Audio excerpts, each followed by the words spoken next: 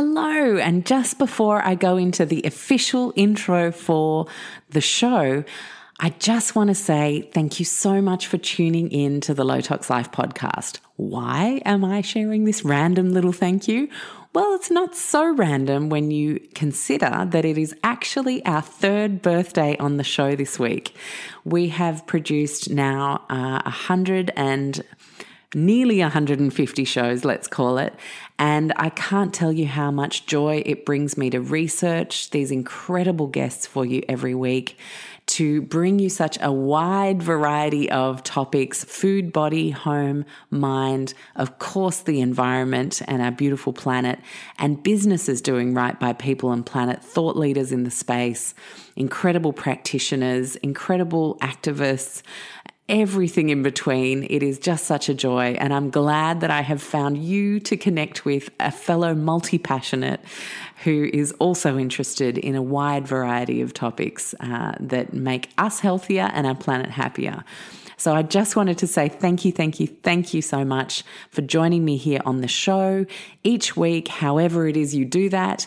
And also for those of you who leave reviews on iTunes or Stitcher or wherever it is you listen to the show, as well as those of you who share it, tag friends when I share it, and talk about a specific podcast episode and how it's affected you or helped you online. It is just such a gift because, we can't promote everything ourselves. It really is the community getting the word out there as well. And supporting the show that helps us to grow. And to think that we have reached over 1 million people now is just incredible. And I can't thank you enough for being here, for making this stuff matter in your life, your family's life, your community's life, your country's life, and beyond. And I think it is such a great illustration that if enough of us come together and garner useful information to make not only our homes, our relationships, our environments more peaceful, everything from there radiates with a beautiful ripple effect. And you are a part of that, my friend. So thank you for listening to the Low Tox Life podcast and for being such a supporter over these 3 years. And if you're newer to the show, welcome. You have a lot of back cataloguing to do. I hope you enjoy that. And I'm now going to just slip into the usual intro. Enjoy.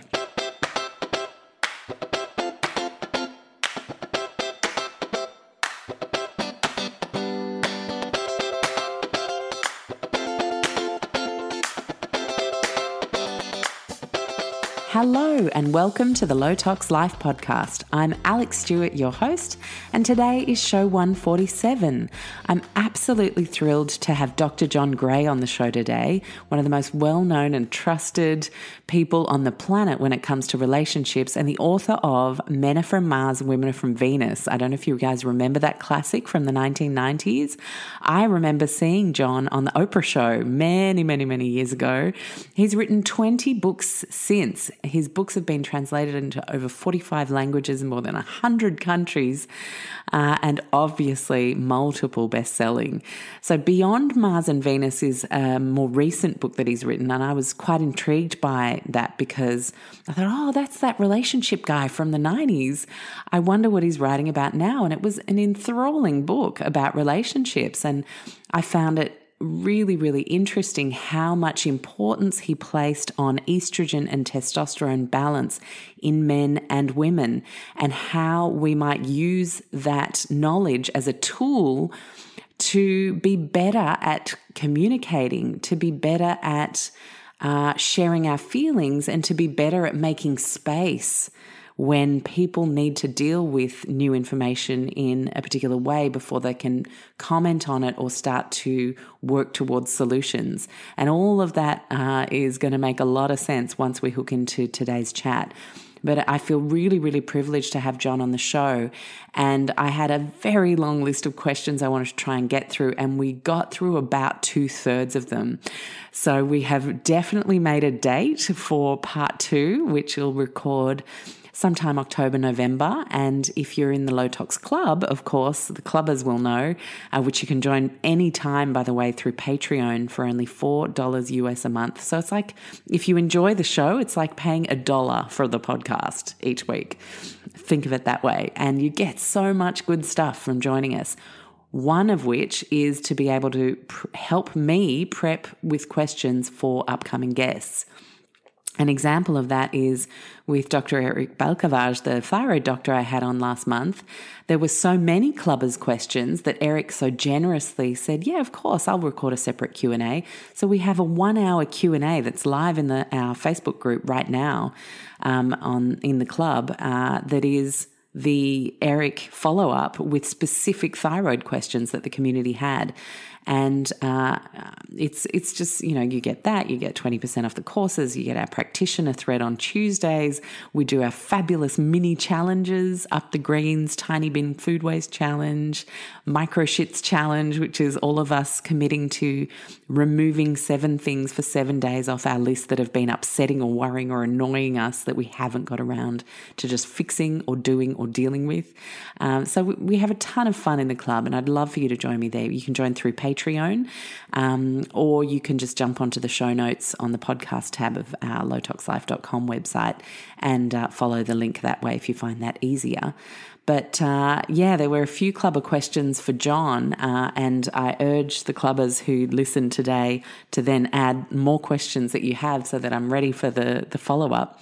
But one of the questions was, how do I get my husband to read John's books? And we actually talk about that today as an example, because when I can fit those questions into the main interview, I absolutely do, of course. So everyone can benefit from them. But it's quite a doozy of a show. I will say some of the things that I wanted to talk about, like same-sex relationships, online dating, and how we navigate finding a mate these days in 2019 and beyond. And I wanted to talk briefly about the rise in online hate speech against women, violence against women in our country, Australia. But there are some issues all over the world, of course. Incel groups. I don't know if you guys have heard about involuntary celibates online, talking about women in very derogatory and violent ways. And I just wanted to talk about how we might raise our kids in a way that means they grow up learning respect and learning boundaries, and just to make sure we're doing all we can as parents in this brave new online world to ensure, especially our sons, of course. I have a son, so I'm very conscious of that, but I'm also conscious of people respecting him. It goes both ways.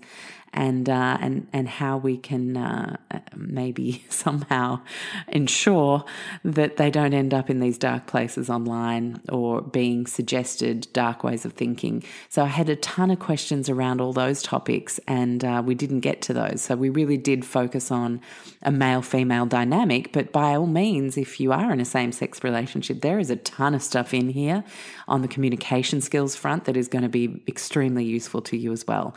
So I hope everybody enjoys today's show.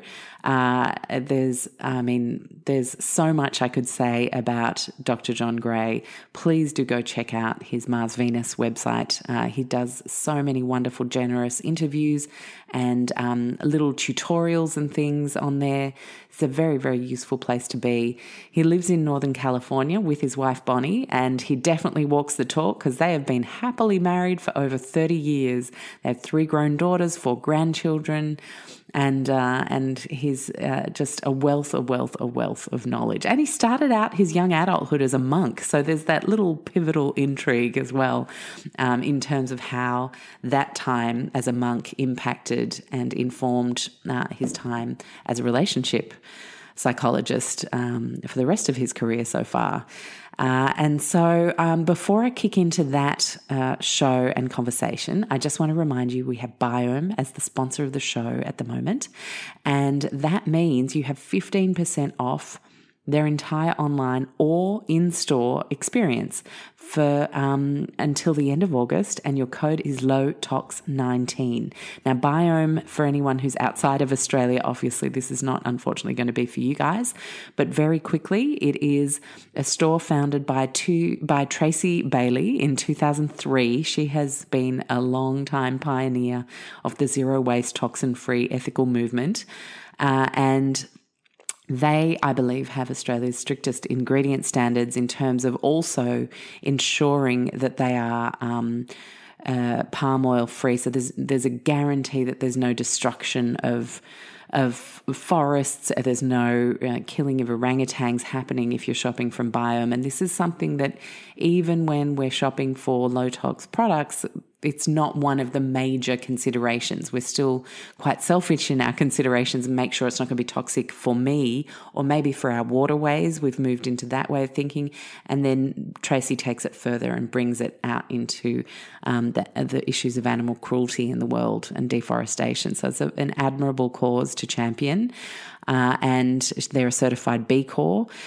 And what I love about them as well is the most massive DIY range now. So not only can you buy ready-made products and some beautiful kitchenware like your Solid Techniques or incredible water filters like the Waters Co.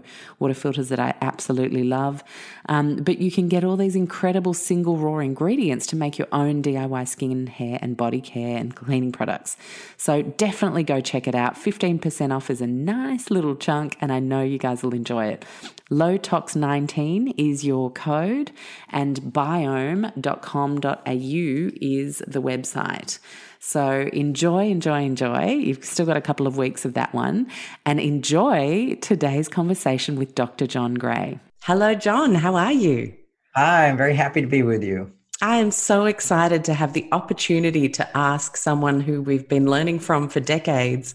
I still remember the first time I heard about you was actually on the Oprah show as a young 20-something, and I ain't a young 20-something anymore, but it is it's certainly been wonderful to learn from you over this time.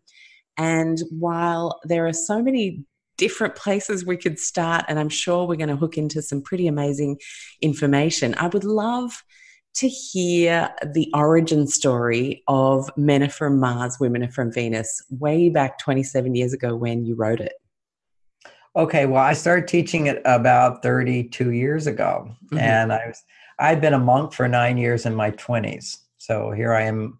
I was very sexually active as a teenager. The Beatles went to India to study with the Maharishi, said you could get high without drugs. So I went and studied with the Maharishi and never came home. I lived with him for 9 years. I was his personal assistant.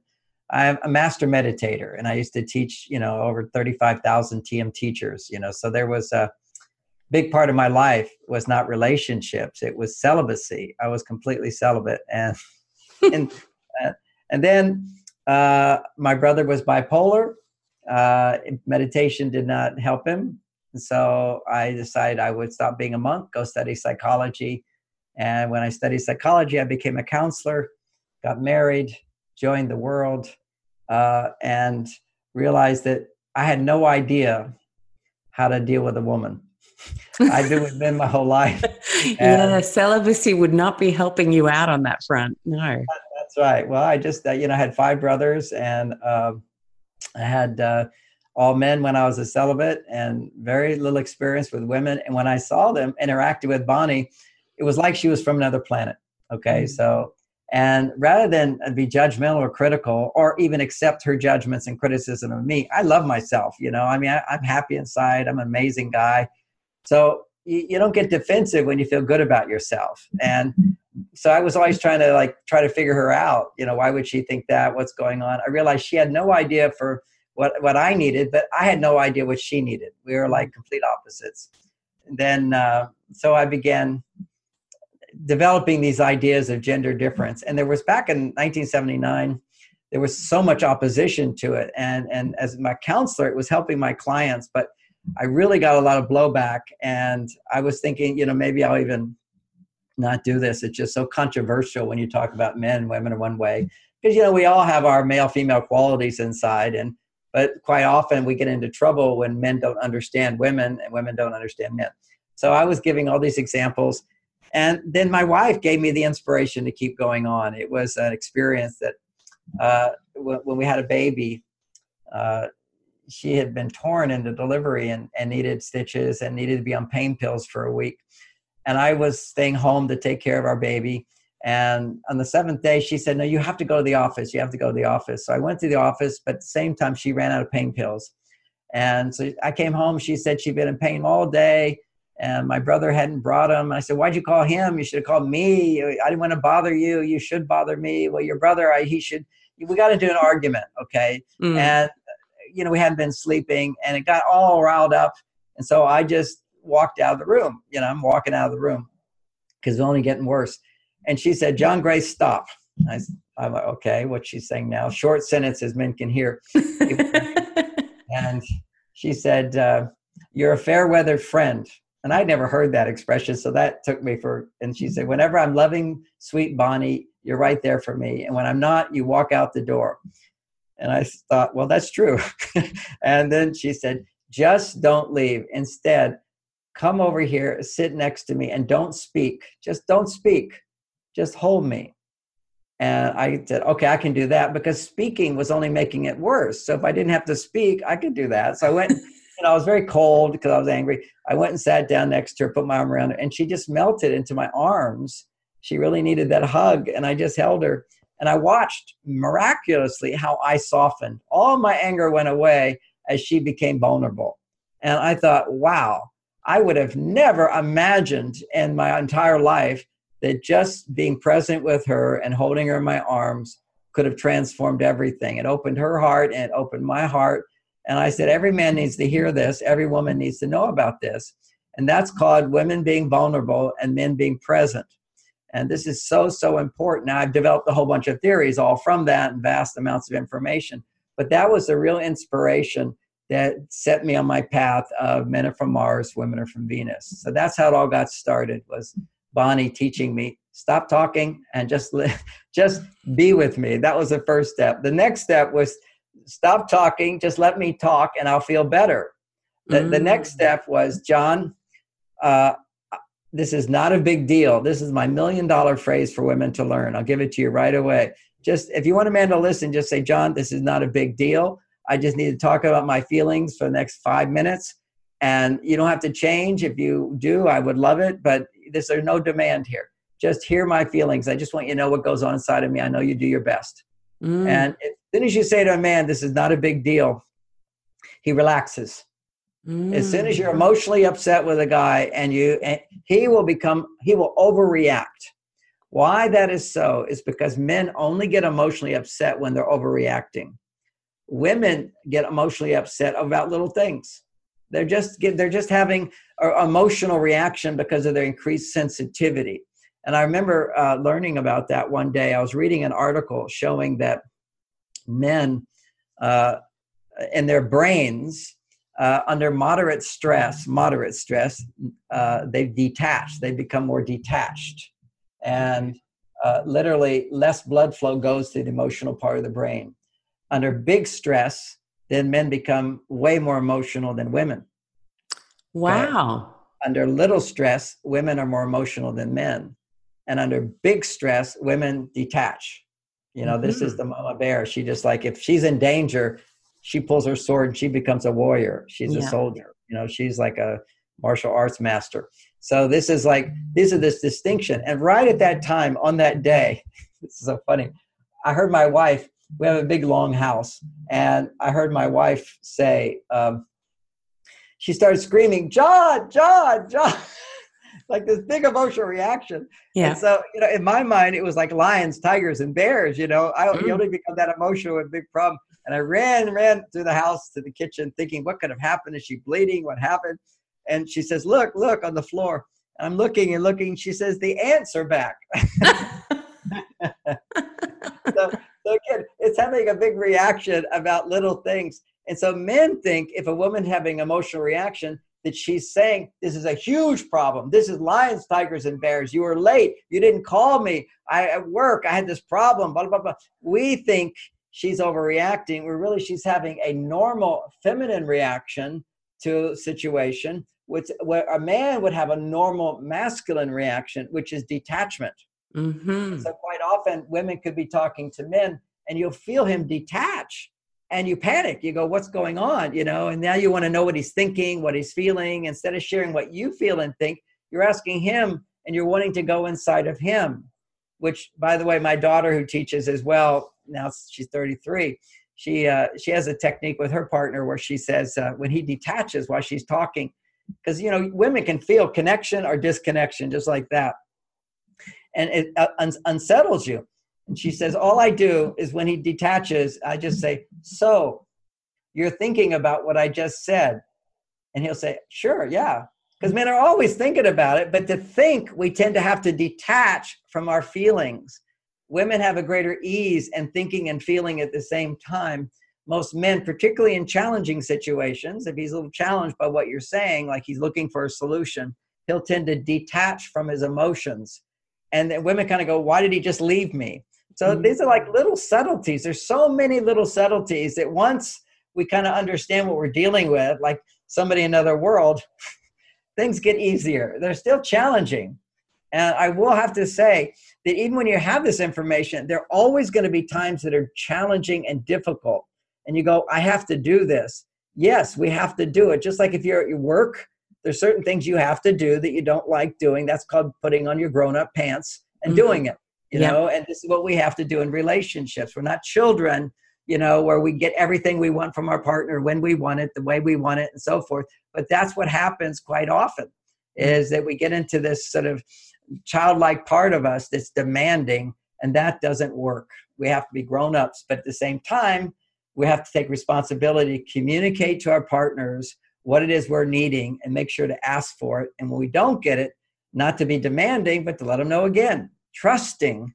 Our partners are always doing the best they can. That's what we have to get. And they just don't have the right motivation or the right information. Information is a motivator, but also love is a motivator.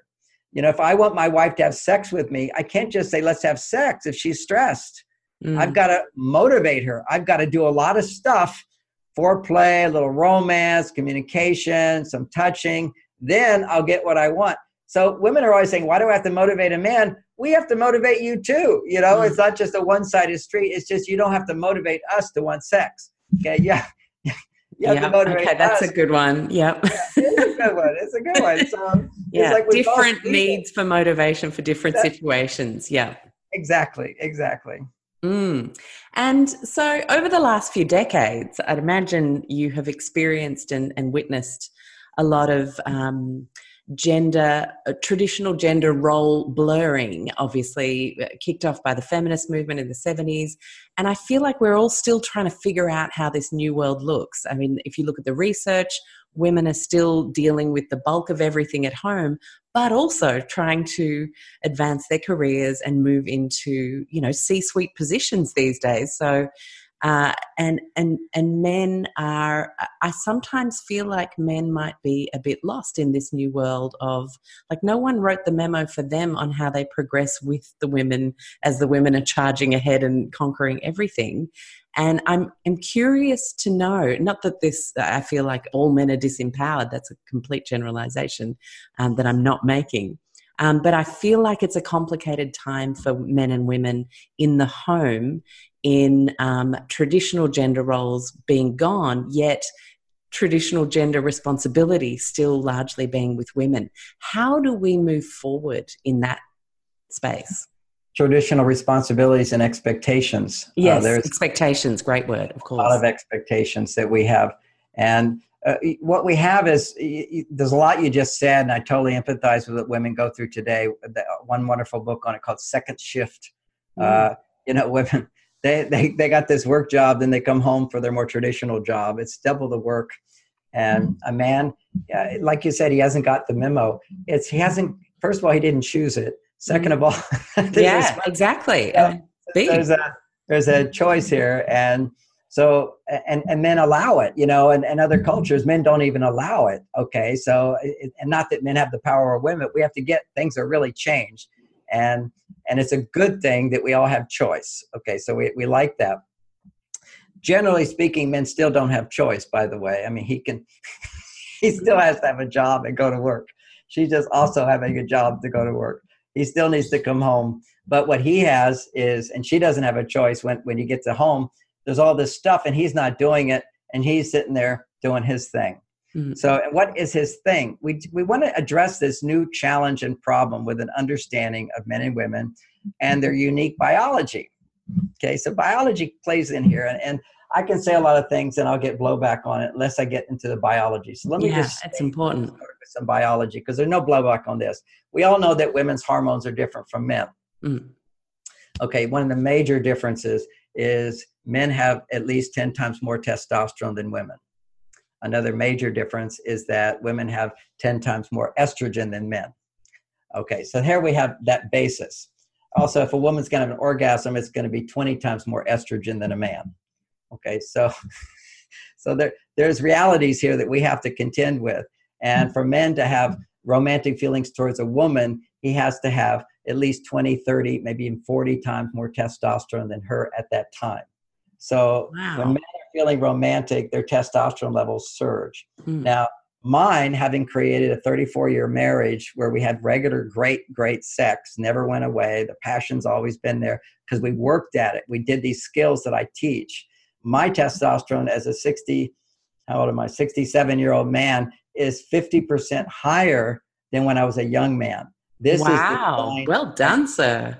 Yeah, men are not designed to lose testosterone, but if they're successful in life, in their marriage, their testosterone will go up. And people can go, oh, but John, you're a best-selling author, you've made a lot of money, blah, blah, blah. There's so many men that I know that are very, very successful who are no longer having sex with their wives. Their testosterone levels hit the dirt. You know, they're busy on doing their porn or different women, playboys and all that kind of stuff, because they can't sustain the interest in their partner, because ironically, they love their partner, but love is estrogen stimulating.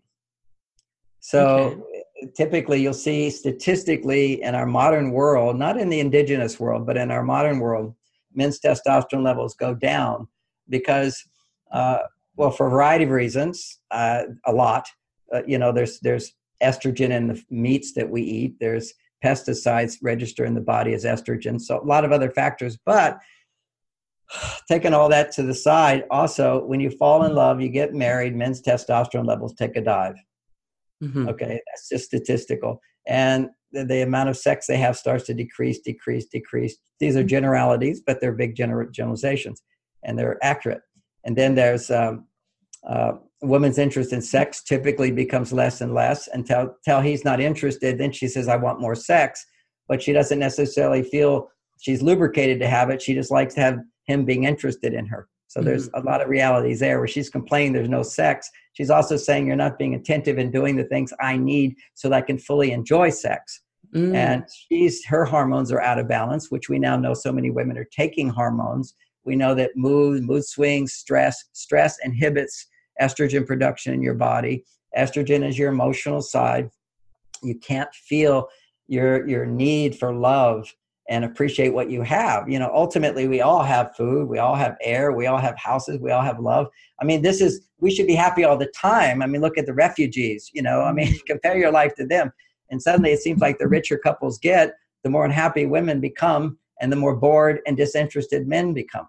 These are like things that are happening in our modern world. Yeah. And so if I could sum up my new message, which is what you asked about, which is the lines between the sexes are blurred, and I'm not into traditional roles. What I'm into is understanding biology. Regardless of what roles you choose, we have to realize that for women, their challenge is that when they're stressed, for modern women today, they tend to not be making enough female hormones. Why? Because when they're making male hormones, testosterone, they lose their ability to make female hormones. Okay, testosterone. So it's like a seesaw. It's like a seesaw. And there's a lot of biology I put in my book, Beyond Mars and Venus, explaining all the actual chemistry of that. But just simply put, it's a seesaw. When you're on your male side, your female side tends to go down in production. If you're on your female side, your male side tends to go down in production. And, one contradiction there is people know, but if a woman's way on her female side, that's when she's getting a lot of foreplay. That's when she's feeling loved, romantic, and whatever. Why is it that then she has strong sex drive? It's because her estrogen levels go so high, too high, then her testosterone comes up to balance it, and it creates desire in her. Mm-hmm. So that, a lasting sexual relationship is where the man does things to increase estrogen in a woman. She does things to motivate him to create estrogen in a woman.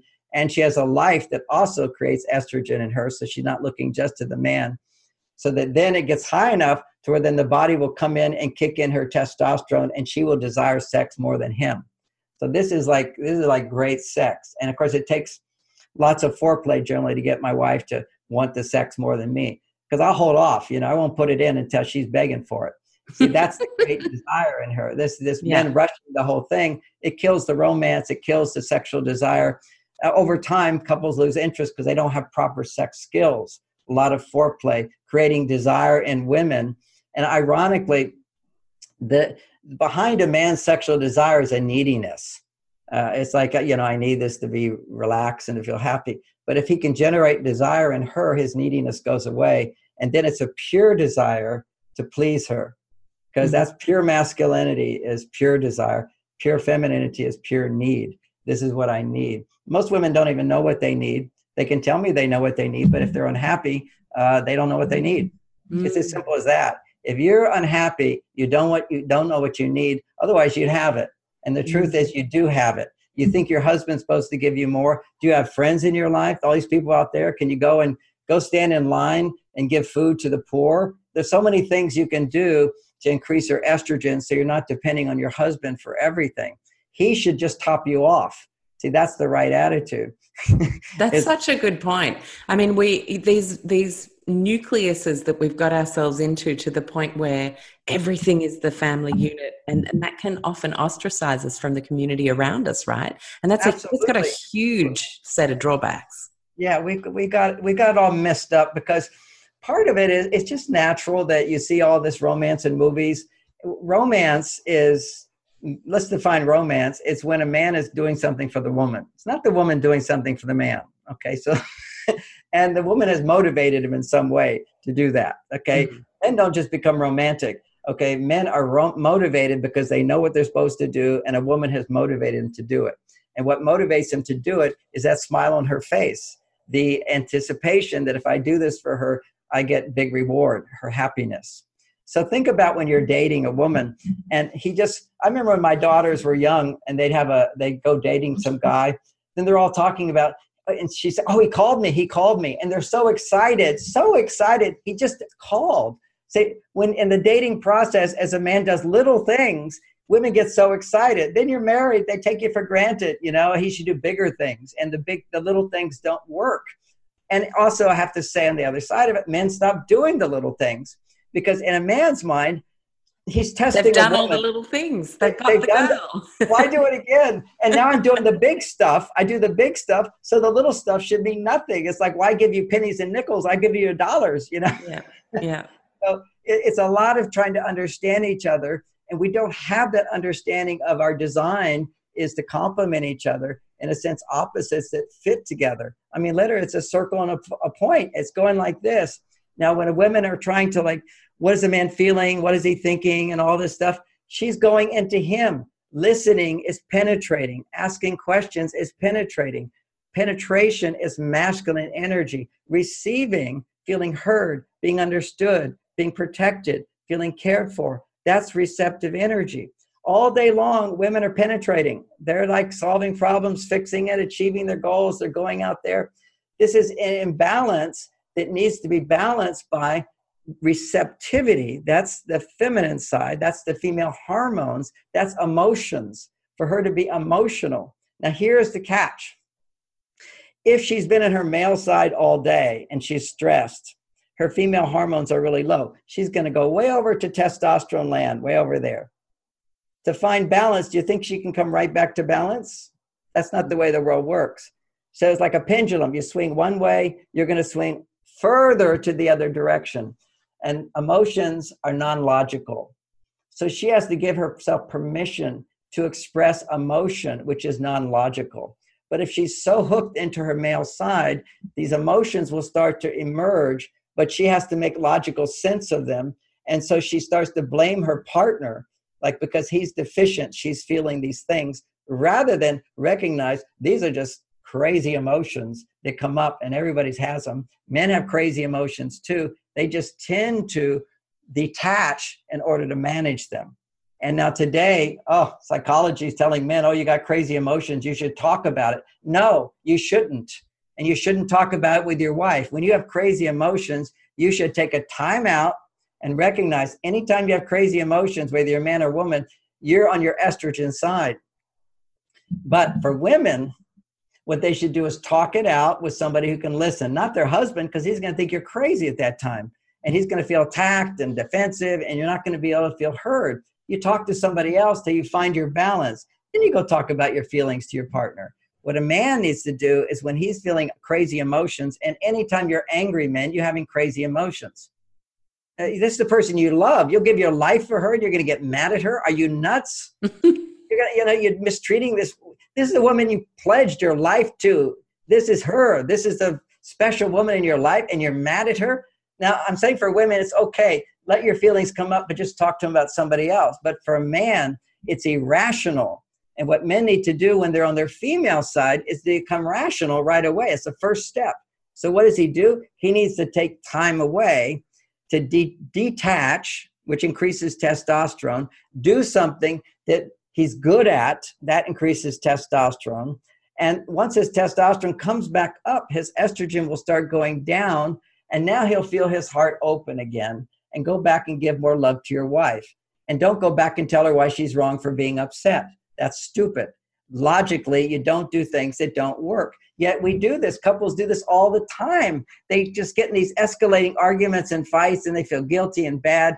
They do end up having good sex. That's called make-up sex because they expressed emotion. That's always a good thing. Mm-hmm. But after a while, they stop having sex because you feel like your partner's a minefield. You have to watch out to avoid those painful arguments. Mm-hmm. So yeah, there's a payoff in the early stage of these big arguments because you do get in touch with what you feel. But for men, negativity is not what you feel. It's like you come back to your male side, you feel testosterone come up, you're logical. And then from a place of logic, you're able to understand how you contributed to the problem. There's no such thing as a problem that two people don't create. So your job as men is to look at how you contributed. If you know how you contributed, you know what you can do next time. So you not have to go back and blame your partner. Blame is out of the just ruins relationships. Asking for more works, but not blaming your partner, not complaining your partner, not shooting your partner. It's asking. And you can't ask unless you're coming from a place of already getting enough. Just to get that concept is huge. If you ask for more from your partner, you're giving with strings. If you give more to your partner, expecting to get more. So this is the thing women do a lot. I'm going to give a lot, then I'm going to get a lot. You'll get less. You always get less if you give more than you're getting. I'll say it again. You will always get less if you give more than you're getting. Every woman practically, after 40 years of counseling, when they're unhappy and they're unhappy with their partner, they're unhappy with their relationship, they'll always say almost the same thing. I give and give and give and give. I don't get back. And I say, gee, you should have stopped that a long time ago. I don't say that, but I can say that now. First, I empathize. I hear their feelings. I listen to them. I want to understand. She feels hurt. Then I explain that this concept that we just got to is if you give more than you're getting, you will get less. If you give like a moon, imagine you're the moon. He's the sunshine. Give back to him. Always give from a place of fullness. And if he's not giving to you, then get from your friendships, from your work, from your life, from the garden, from the air you breathe, from the shower you take in the morning. Take it all in and be grateful for what you have. When you come from a place of fullness, then give love without strings. When you give love without strings, you will always get more. And if you don't, then it's okay to ask for more because you're coming from a place of fullness. Coming from a place of emptiness just does not work. Such good advice. So who folds the laundry and feeds the kids and does everything? How do we get all of that home stuff? And learning how to ask. You have to realize he has not seen his father do it. He has not been trained to do it. Men do not we are trained as men to make money to get love, period. Mm-hmm. And regardless of what you want to say. And we're still trained that. That's right. Not only trained, it's a reality. You have to have something to provide for your partner. If you're not providing something for your partner. So it's so deeply embedded to men that we need to provide for women. And if we don't, women don't love us. And that's just what it's at. And there's always going to be exceptions to this. I remember teaching a class at Stanford University, and the young feminists were saying, I don't care if a husband makes money. I'll marry because I'm making money. And I go, okay, wait till you have a baby. Wait till you have babies and your husband's sitting around watching video games. That's not going to work. So let me give you a paradigm that I see a lot when when the wife is making more money than the husband. Mm-hmm. This is what happens. And I'm not against that. I mean, sometimes very practical. You got kids. The wife can make 3 times more because she's educated and he's not. You have to realize one of the challenges today is in America, twice as many women graduate from college as men. Wow, that's huge. Oh, the world's changing. If you look at women under 35 who are single, they make 30% more than men who are 35 and under who are single. It's just the old folks women are making less, or the poor women. They will accept cheaper jobs. But if you compare for the same job, women are excelling today. They're doing better in every single subject at school. They're excelling in school, and women are looking around, where are the educated men? They're not finding them, but they're happy to have a man. And so she's now making more money than him. So here's the dynamic. This shows you really the difference between men and women. And then we'll look at the solution to the problem. I'm going to present a dark problem. She's now making more money. Now, she comes home after a stressful day, and he says, oh, honey, I'm so happy to see you. I got a babysitter today since you make so much money, and I was able to go play golf with my friends. And then I got to sit on the video game. I got this new video game for you to play with. It's just totally great. I just had the best day of my life. I'm just so lucky to have a wife who works so hard for me. Okay. Mm-hmm. Now, what's her experience in that moment? Is she so happy that he's happy? Maybe not. Maybe not. But let me turn the tables. I'm a workaholic. I grind. I've written 27 books. I travel the world. I take up the presses, beat me up so many times to do what I do. So I'm out there, I'm doing the dirty, dangerous, difficult stuff. And you know what? I love it, because when I come home, my wife says to me, oh, John, I'm so lucky to have her feelings. And basically, I'm so lucky to be married to you. We have this beautiful home. We have help. They run this home. I went shopping today. I want to show you the beautiful dresses that I bought. Oh, I didn't have to make this appointment. I got to have lunch with my friends. Do you know what my experience is? It was all worth it. I did my job. Now I can relax. And she's very happy for me just to relax. And I'm in my cave and I'm not helping out with anything. And she's as happy as can be, because she had all day to do whatever she wanted to do. She wasn't doing, quote, the dirty, dangerous, difficult, stress-producing jobs. And now today, women are doing dirty, difficult, dangerous, stress-producing jobs. And now they come home, and if they even do that other stuff that used to not be so stress-producing, that used to be actually kind of easy, when you don't have enough time, you don't have help, it's very stress-producing. So our stress levels double. We're in a real mess here. Yeah, because a lot of people don't have the help. You know, they can't afford the help. Our middle class situation is evaporating. And there's husbands who do all of she's making more money, he's staying home, they vacuum, they clean, they take care of the children, and they still having no sex. Wow. Okay. So even when we're successfully changing the money dynamic, the bedroom dynamic isn't happening. Absolutely. I watched a woman on TV the other day. She would say, oh, I got the best husband in the world. He's the perfect wife. He does everything because I make so much more money than him. He stays home, takes care of the kids, does the laundry, does the cleaning, does the cooking. He's amazing, amazing husband. And then they say, well, how's your sex life? Oh, we haven't had sex in years. Oh, wow. Okay. Yeah. I mean, that to me was just the perfect example of what can happen. Doesn't mean everybody is going to happen, but there's sexless marriages going on everywhere. And there's also traditional relationships where men are out there working, women are home, and they're having sexless marriages. So it's not just one or the other. Yeah. It's learning how to make sure our emotional needs are met. If I'm staying home, my wife's out working, then I need to make sure that when she comes home, that she gets what she needs. What she needs is not to feel how happy I am. She needs to hear that I'm interested in her. I care about her. I planned a romantic date for us. I'm going to do some nice things for her. And that's all her feeling special, cared for, and supported. There's no needs from my side of her at all. So I'm just going to give to her when she gets home. So that's something that women need. She has to understand that then once I do that, I'm going to have to go out and drink beer with my friends. I'm going to have to go hang out with men. I'm going to have to go do men things. I'm going to have to go do some competitive sports. I'm going to have to do things on my own. I'm going to have my cave time. Probably want to go fishing for the weekend just to get away from all this nurturing stuff. And that she's going to have to be okay with that. So she has to have a personal life when she gets home that's not dependent on me for everything.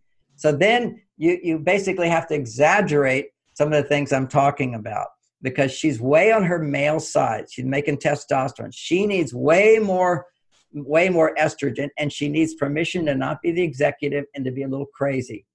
And he needs to understand that. But more importantly, she needs to understand that. She's the one who doesn't understand it. She's so locked up inside. She can't share what she's feeling. And when she can't share what she's feeling, the man carries all those feelings and wants to talk more. So she's going to have Mr. Talkie at home, which is the stupidest thing if they understood men and women. Women should always talk more than men in order to open her up. Because let's remember, we're trying to balance the male-female energies. The masculine energy is penetrating. That's listening. I'm going inside of you. I'm loving what's inside of you. I'm hearing what's inside of you. I'm interested in what's inside of you. It's sex. That's what I'm talking about, but it's emotional sex. It's I go into you. That's masculinity. Femininity is I'm showing you. I'm undressing in front of you. I'm showing you what you got, and I'm delighting in it. I'm appreciating it. But these women who are way on their male side, they've forgotten their female side. They can't open up. And so what they'll tend to do is they want him to open up. And then they get sick of what they hear. And then they feel guilty for wanting to not hear it. And then so they justify not wanting to listen to him talk. They have to become busier and busier.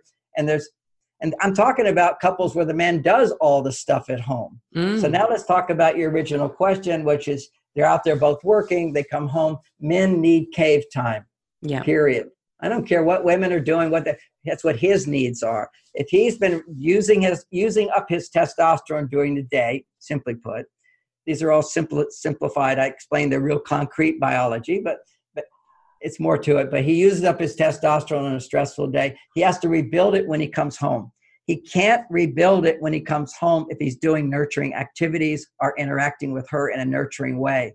He can't rebuild it. That's estrogen stimulating. So he has to take something to relax his muscles and rebuild the testosterone, and it will rebuild if he's relaxing and not worrying and not having any emotion. So he needs to take time to detach and relax. Is this why men watch action movies?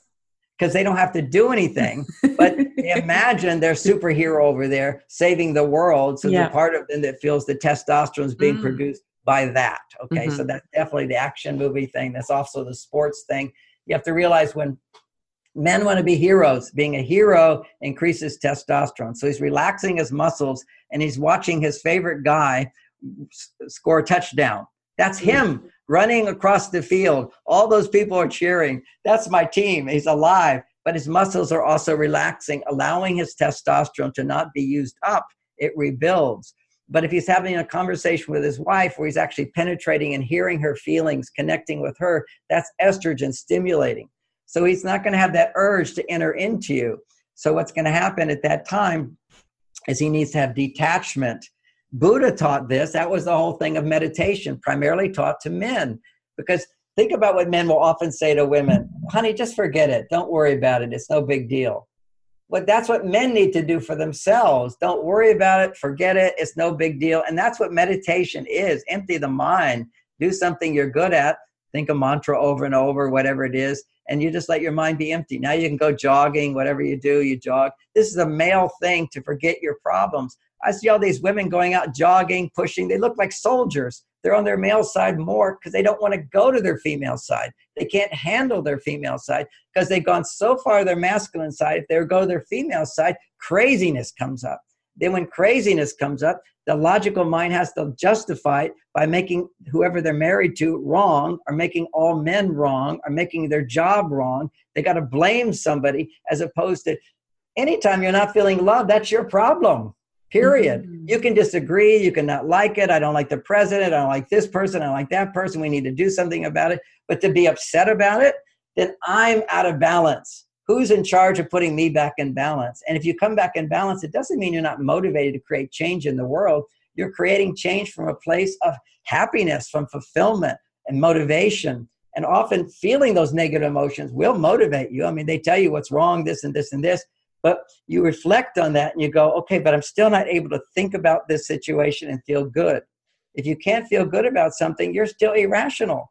That's a bigger picture of the world, which is to look at life as we're responsible. I'm accountable for what I create in my life. She's responsible for hers. My job is not to make my wife happy. My job is to make her happier. And I want to make her happier. And if she's not happy, I had to learn I didn't fail. That's a real important thing, because men get all bent out of shape and defensive. Their wives get unhappy, and we get all you shouldn't be unhappy. Why are you unhappy? You shouldn't feel that way. Because we're getting defensive thinking that she should be happy. No, she's not going to be happy all the time. I talk about it in my books. Women are like waves. They go up, they go down. That's emotions do that. Men do that too, but more importantly, men will tend to get close and pull away. Close, pull away. Women tend to go up and down. And I say to men, think of it, men. Women are like the weather. They're connected to the earth. The weather changes all the time. They're changing their outfits all the time. That's the female energy. You know, and for the people listening, you go, for the men who go, well, I'm that way. And for the women that say, oh, I'm from Mars. Yes, you're out of balance. And yes, I have all those qualities inside of me, and I will express all of them if I'm in balance, and it's always done with joy and happiness. If you're out of joy and happiness and love, you're out of balance. And who can bring you back into balance? Yourself. And in our modern world, typically, men will find they're angry, or they're afraid, they're defensive, they're argumentative, they're irritable, they're bored, they're apathetic, only when their testosterone levels go below the necessary level, which is generally caused by high estrogen levels. And what they have to do is something to boost their testosterone and disconnect from anything that stimulates estrogen. Then they come back into balance. See, part of why I go off on a little trip, a little hunting trip, go fishing, go teach a seminar, whatever, that pumps up my testosterone. All I'm thinking about when I get home is having sex with my wife. I don't need cave time. I've had plenty of cave time. My testosterone is present. It's like right there. So why do I get horny? Why do I suddenly want sex? Because sex is connecting with the female in my life, the person I love, and you make love. Man is actually getting desires a woman more and more if his testosterone is higher than his estrogen. The higher his estrogen goes, the lower his testosterone goes, and then he loses his desire for her. He doesn't need to connect with her. He already has plenty of estrogen. So men have to go to their world, women go to their world, then they come together, and it's passion. So in the newness of a relationship, I know that another question women have is always how to keep the passion alive. Same thing for men. So, you know, my wife's not interested in sex. What happened? Or the problem with men when they don't have libido is they don't think it's a problem, because they don't want to say, I don't have a libido. It's very embarrassing for a man to say I'm not turned on. So that's like deep, deep shame associated with that. You know, I mean, so many men are just wasting their life force with the porn online. Because here's the paradox with men. You can't get turned on to your wife because you love her. That stimulates estrogen, keeps your testosterone down. But a woman online, you don't love her, you never met her, it's new, it's different. Those are all dopamine and testosterone stimulators and no estrogen. So his testosterone can come alive again. But the more he does that, the more desensitized his brain becomes to high dopamine from that. And now he can't get turned on to his wife at all. Teenagers are finding that out now. We have boys, lots happening, 21 years old, who are impotent. What happened? You know, masturbating 3 times a day. Masturbation is natural and normal, but too much is not good. Too much of anything which is good is not good. And part of one of my things is I'm teaching young men how to masturbate without always ejaculating. It's the ejaculate that weakens you as a man. Every time you ejaculate, if you're a male, you lose about a week's supply of zinc. And, oh, wow. That's huge. Yeah, 1 ejaculate you lose. And so your body has to rebuild, and usually we're not getting enough zinc anyway. And we need a lot of sugar. You deplete yourself of zinc as well. But anyway, you ejaculating away all of your zinc. You basically have lower and lower levels of testosterone. You need higher and higher stimulation. So it becomes, that's what an addiction is. I think you just explained teen male acne there, Dr. Gray. Yeah. Hello. Yeah. Zinc is such a key nutrient against acne, and so many teen boys get it. Okay, right. It's really very unfortunate. I mean, Huge. they're just, and porn is an addiction. It's like cocaine. It is Yeah. so powerful to the physiology. Forget about whatever condition he has from his parents or anything. It's instinctive. If you see a bunch of naked women that want to have sex with you, your instincts just come in and say, ready to go. I'm king for a day, king for 3 minutes. That's about it. And then you need it again and you need it again. And the whole thing is you have to go through abstinence. You have to rebuild. You need more zinc. You need more other minerals, which, by the way, I talk about this all at my website, how to replenish yourself. Yeah, you've got so many fantastic videos in there as well. I'm going to pop everything in the show notes. Okay, great. Because the minerals are really important to replete men. This basic thing about men, even with zinc, is that if a man ejaculates, if he releases on Saturday night with his wife, and he doesn't release for 6 days, on the 7th day, his testosterone levels will double. Wow. Okay, this is the Japanese research for athletes. They will perform better if they can go for 6 days without masturbating. And now they don't teach it because they can't do that. They don't know how to do it. It's a training of how to learn how to allow the erection to go away through masturbation. So you wake up with this big erection every day.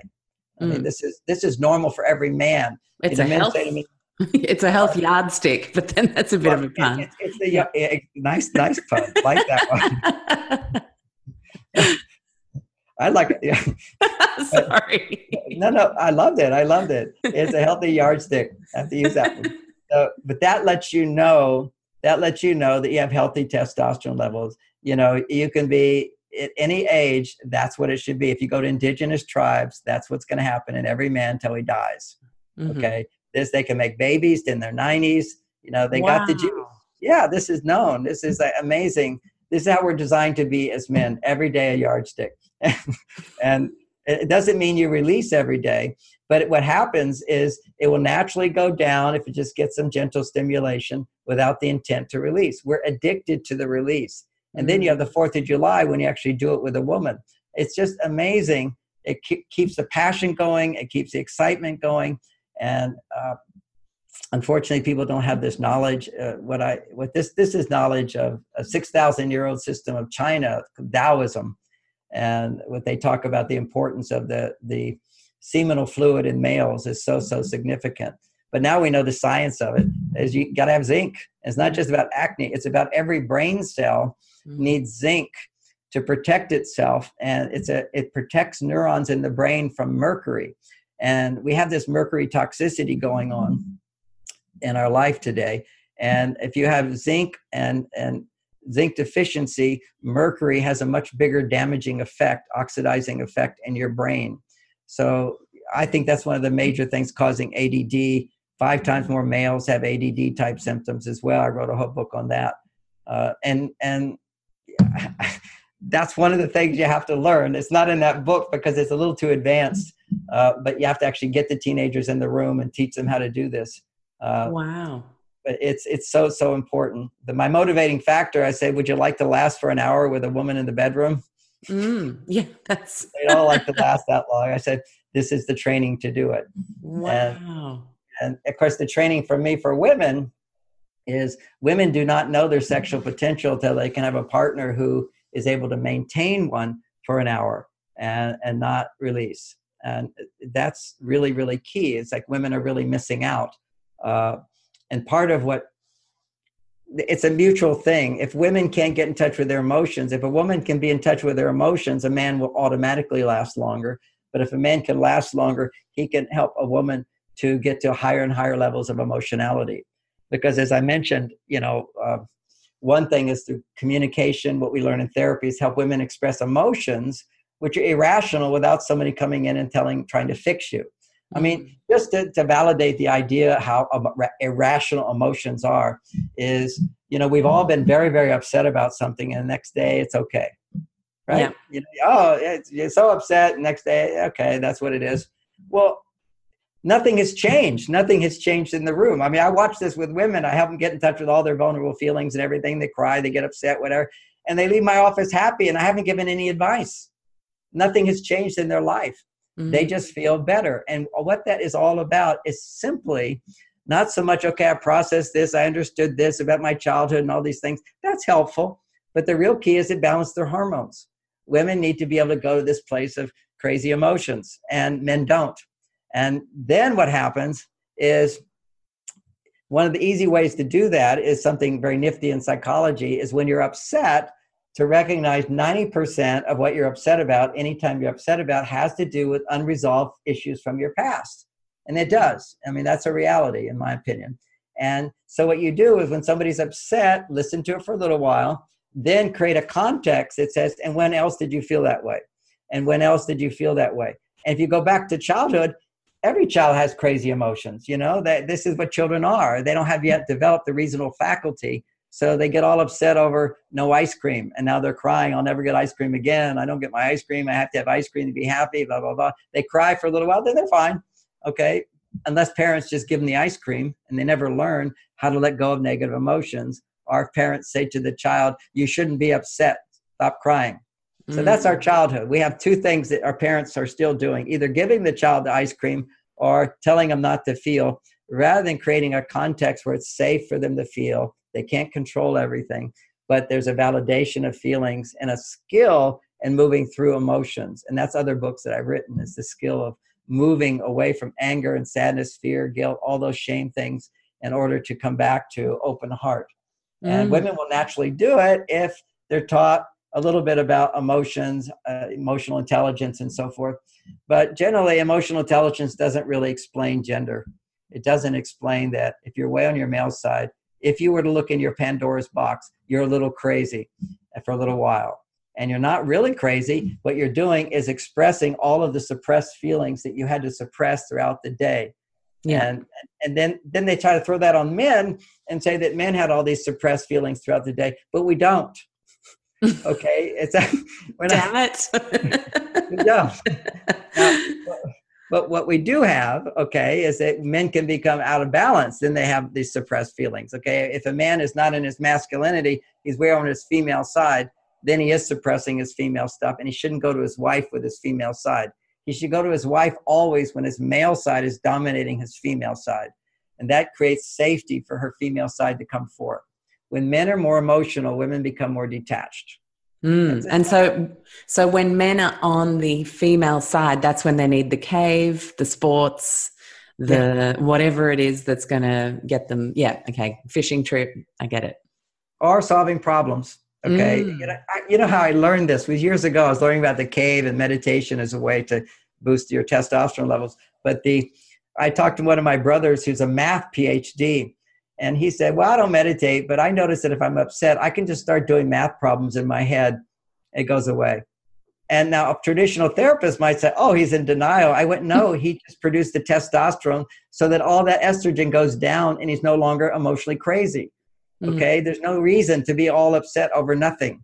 But we too tend to do that. We tend to pick out little things and get irritated and annoyed by it. It circulates over and over and over, become compulsive about negative thoughts. This is all like human neurosis. And what I see on a very black and white, very foundation level is, as every man and woman, we all have a male and female side.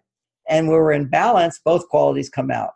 Like right now, I'm on my male-female side. I'm feeling empathy and understanding what women might be hearing, what men might be hearing. I'm thinking about that stuff. I'm good at what I do. I'm keeping the time and aware. I'm trying to listen to you. All those things is the flow. The flow just goes. That's when you're both your male and female qualities are coming forth. But if I was angry, defensive, my estrogen's too high. Here's interesting, just to put it simple terms, anger in men is testosterone turning into estrogen. Oh, wow. That's biological truth. We have an enzyme called aromatase, and it converts testosterone into estrogen. It weakens us. Whenever we're angry and emotional, it weakens us as man. And we shouldn't do it. We should do it if we're centered. I can talk about, I'm concerned about this, or I was frustrated about this, or I'm angry about that, but it doesn't have that charge that says I demand someone to change in the outer world in order to agree with me, in order for me to feel peaceful. It comes from a centered place. And open-heartedness with my wife, if I feel angry, she would immediately go, I'm not talking to you, and walk out of the room. And I learned if I'm starting to feel angry, I said, okay, I'm going to take some time out. I need to think about it. And she trained me to do that. Okay, she just said, if you don't have love in your heart Don't talk to me. I don't want to hear it. And so then one time I was like, didn't have love in my heart, and she didn't say anything. And I just, well, I need to take a time out, go think about this. And I went away, and I felt guilty for doing it, because men pull away, generally women get, why didn't you finish the conversation? And when I came back, she said to me, John, thanks so much for taking that time out. I was starting to escalate, and I really appreciate that. And suddenly I felt like, oh, okay, this is a good thing. I have approval for doing it. Because ultimately, we all want approval from our partners, the person we love the most. And typically when men start to pull away, quite commonly women shame men for that. Okay, why are you pulling away? Why did you do this? They try to draw him back into the conversation at a time where he needs to pull away and detach because there's a dragon about to come out. He needs to protect her from the dragon. Hollywood has really screwed us over, hasn't it, in showing us what actually biologically doesn't make sense as truth. And as truth. Yeah, it shows us all this. And they're all acting. And I love psychology, but a lot of psychology today is gender neutral. And everything gets confused when you're gender neutral. They're saying, oh, man, you need to express your feelings to your partner. Women are saying, oh, I want him to express his feelings. What's he feeling? Actually, at those times, you as a woman, you need to express your feelings. You need to tell him, I just need to express these feelings, and you will feel connected. What women need most to balance their hormones is connection. What men need most is to feel successful in providing for her what she needs, which is connection. So I don't need the connection so much. I provide the connection for her, and I feel happy. So success on the male side, connection on the female side. So if a woman needs connection to find balance, here's her here, and she listens to him. She's penetrating him. What is she doing by listening to him? She's being the man. He's being the woman. So when women want to feel connection, if he's not going into her, she feels this urge. I've got to find out what he's thinking and feeling. What you really need at that time is not vitamin C. You need vitamin D. You need him to come into you. So, and people say, no, I know what I need. I said, no, you don't. Anybody who's like unhealthy, they don't know what they need. If I'm prescribing nutritional supplements, like they have vitamin C deficiency and they have a deficiency, it's because they don't know they need it. You need to eat some more oranges, period. But so we get sick because we don't know what we need. Same thing in relationships. We don't know what we need. And when we don't know what we need, we tend to crave the things we don't need. That's just the way it is. If you don't have what you need, you're in balance, then you're starting to go out of balance. And when you go out of balance, there's a momentum that pushes you all the way down to where you can't even come back. So when you're out of balance, it takes an act of will against what you'd like to do to come back into balance. Everybody knows you go exercise, you feel better. But if you really need the exercise, you'll resist going. Unless you're in that mode of being in balance, you're in the flow, you know how to do it. So often to do the right thing is not what I feel like doing. I don't feel like doing it. I feel like just expressing all my feelings. I'm going to dump on my partner. No, that doesn't work. I got to be myself. I have to be my true self. No, that's not your true self. That's your crazy self. Go find your balance and then be your true self. So important, and such an important reframe to put it back on ourselves, to find our own balance before trying to make someone else get us balanced, because that's not going to work.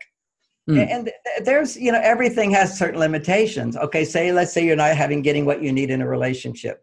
So you give yourself what you need. You have friends, you have a life, you have your work, and you feel in balance, you feel happy.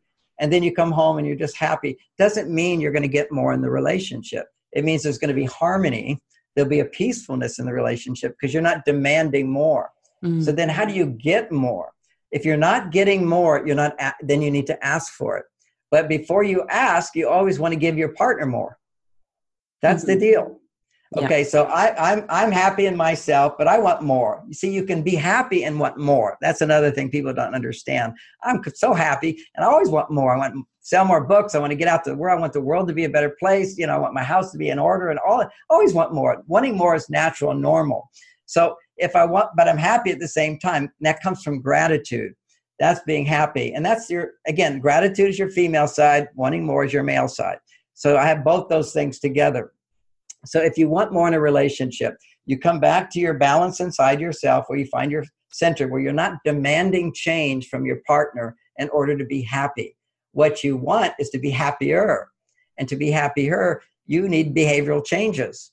So you have to ask for that because your partner's doing their best. And if you're happy, they assume you're getting enough. There's no motivation. So what motivates them, motivates a woman or a man, is now give them more. Find out what they want, give them more, and you will get more. And they will automatically give it back unless they don't know what to give. That's when you're more specific and you make your requests.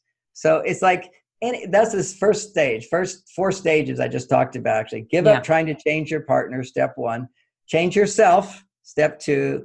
3, give more to your partner is step 3. Step 2 was change yourself. Step 3 is give more to your partner. Then if you don't get more automatically, then trust that your partner just doesn't know what to give, what's most important to you. So that's step 4, and you ask. And there's an art to asking. My wife gets so frustrated with me because I forget to turn the lights out in the house. We have a long house, and you turn on light switches as you walk through it. So I would just zoom through and forget that. And she was so frustrated for years. You don't turn out the lights. You don't turn out the lights.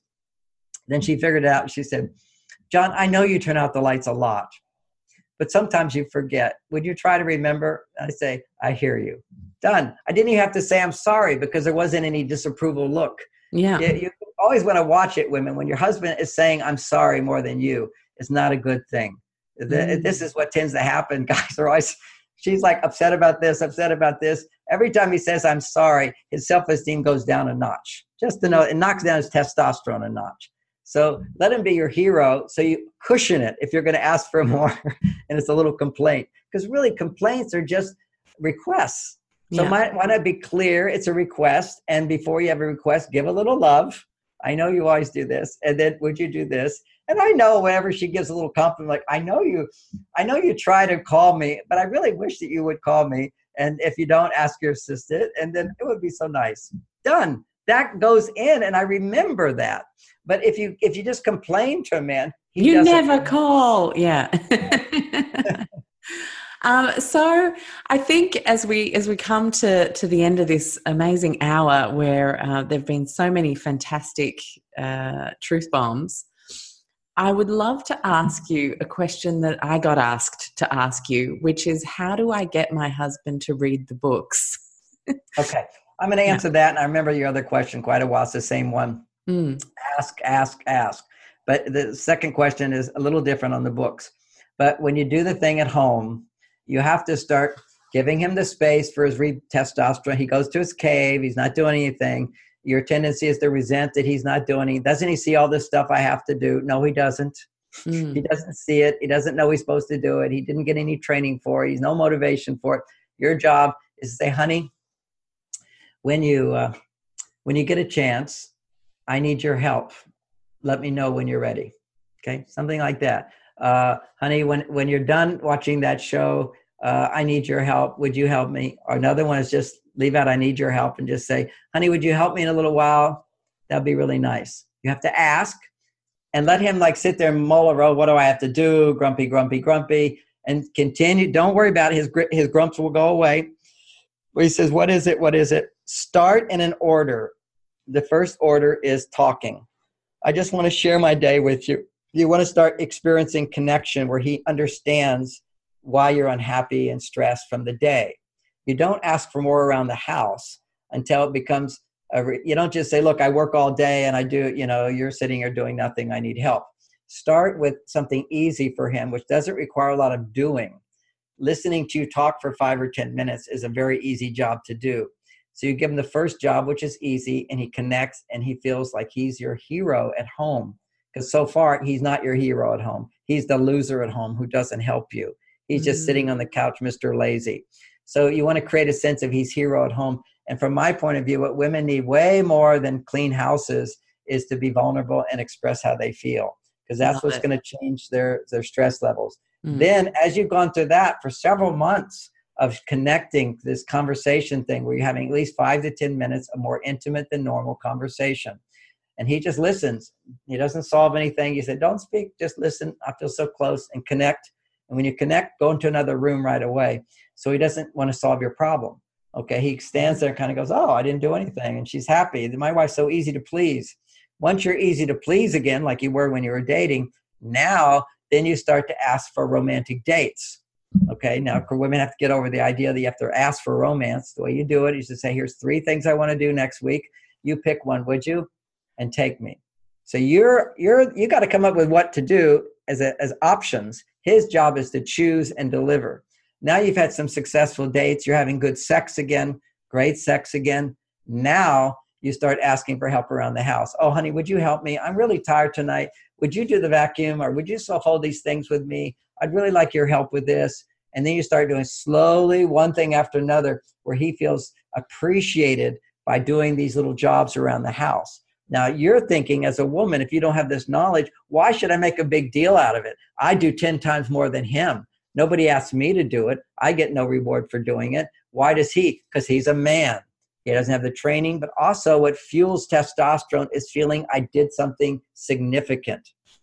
Folding laundry, doing these things, not significant jobs. You don't get paid a lot in this world for doing that stuff. That's made work, and you get low minimum wage for that. He's naturally motivated to do those things that are either dirty, dangerous, difficult, that you don't want to do. And so it's like gradually building up. So there's an order to everything. Don't even ask for more till you're happy. Don't even ask for more till you're having sex. Okay. Sex is the most important thing. Why do you think men go to women so much? Okay. It's the sex. See, men need love just as much as women. Women need sex just as much as men. But sex opens a man's heart to where he can feel his need for love and feel and give more love. So that's how men receive love the most, is by feeling sexually welcomed. Women feel sexually interested by feeling loved. She goes from her heart to her genitals. Men go from their genitals to their heart. It's like they're equally important.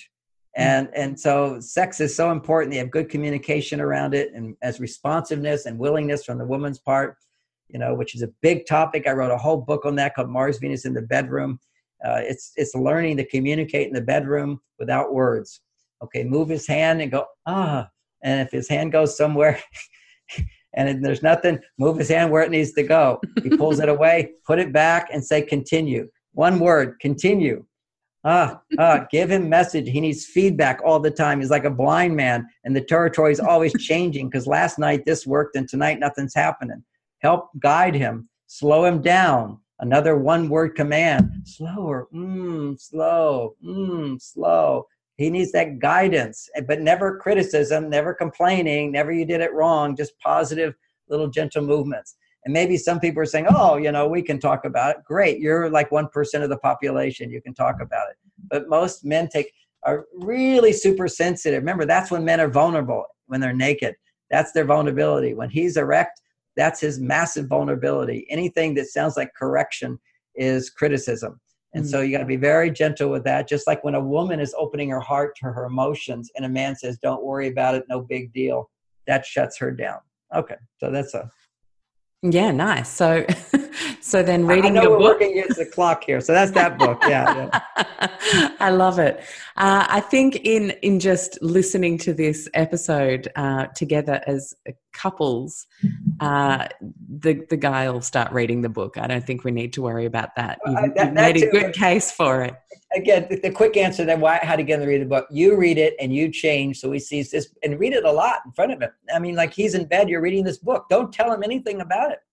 Be the change first. Yeah. Be the change first and leave the book around. That's it. And if that still doesn't work after several months of you becoming more happy, more loving, and giggling and laughing, it's a very funny book too. But don't tell him anything. And he said, what are you reading? He said, oh, you can read it. Don't push it on him, because you push something on someone, you're saying you need this. He doesn't need it. You need it. Then if that doesn't work, then you finally go to one of the chapters about men. Like if it's Men Are From Mars book, which is probably the best for this, it's like men go to their caves. And you can just say, there's a book, everything makes sense to me. He's talking about women, but when he talks about men, it's pretty bizarre. This thing about men in their caves. Would you read this like 4 paragraphs and tell me if you can relate to this at all?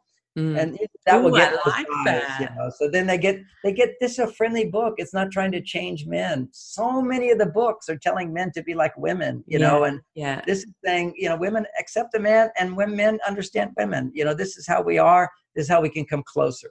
Yeah. Thank you so much for helping us understand the biology of our differences as well, because I think if we all think about that testosterone and estrogen balance and what it looks like for men, what it looks like for women, it's going to help a lot to take the pressure off the modern societal conversations that are happening and just get us back to basics of what we both fundamentally need to feel loved and to love.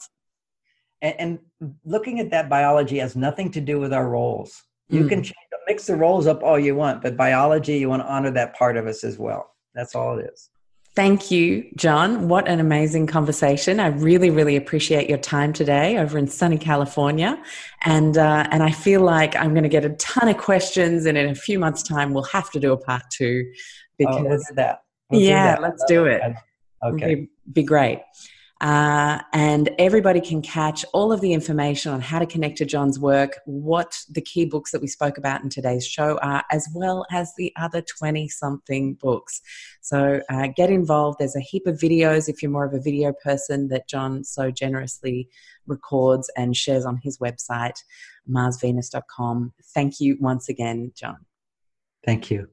Thank you so much for listening to today's show. I hope you enjoyed it as much as I enjoy having these conversations and bringing them to you. Now, where can you find me and Low Tox Life from here on in? Well, you've obviously got lowtoxlife.com, and there we have everything beautifully organized into food, home, body, and mind topics, as well as kids, and a whole bunch of free downloadables and resources to help you, inspire you to take community action.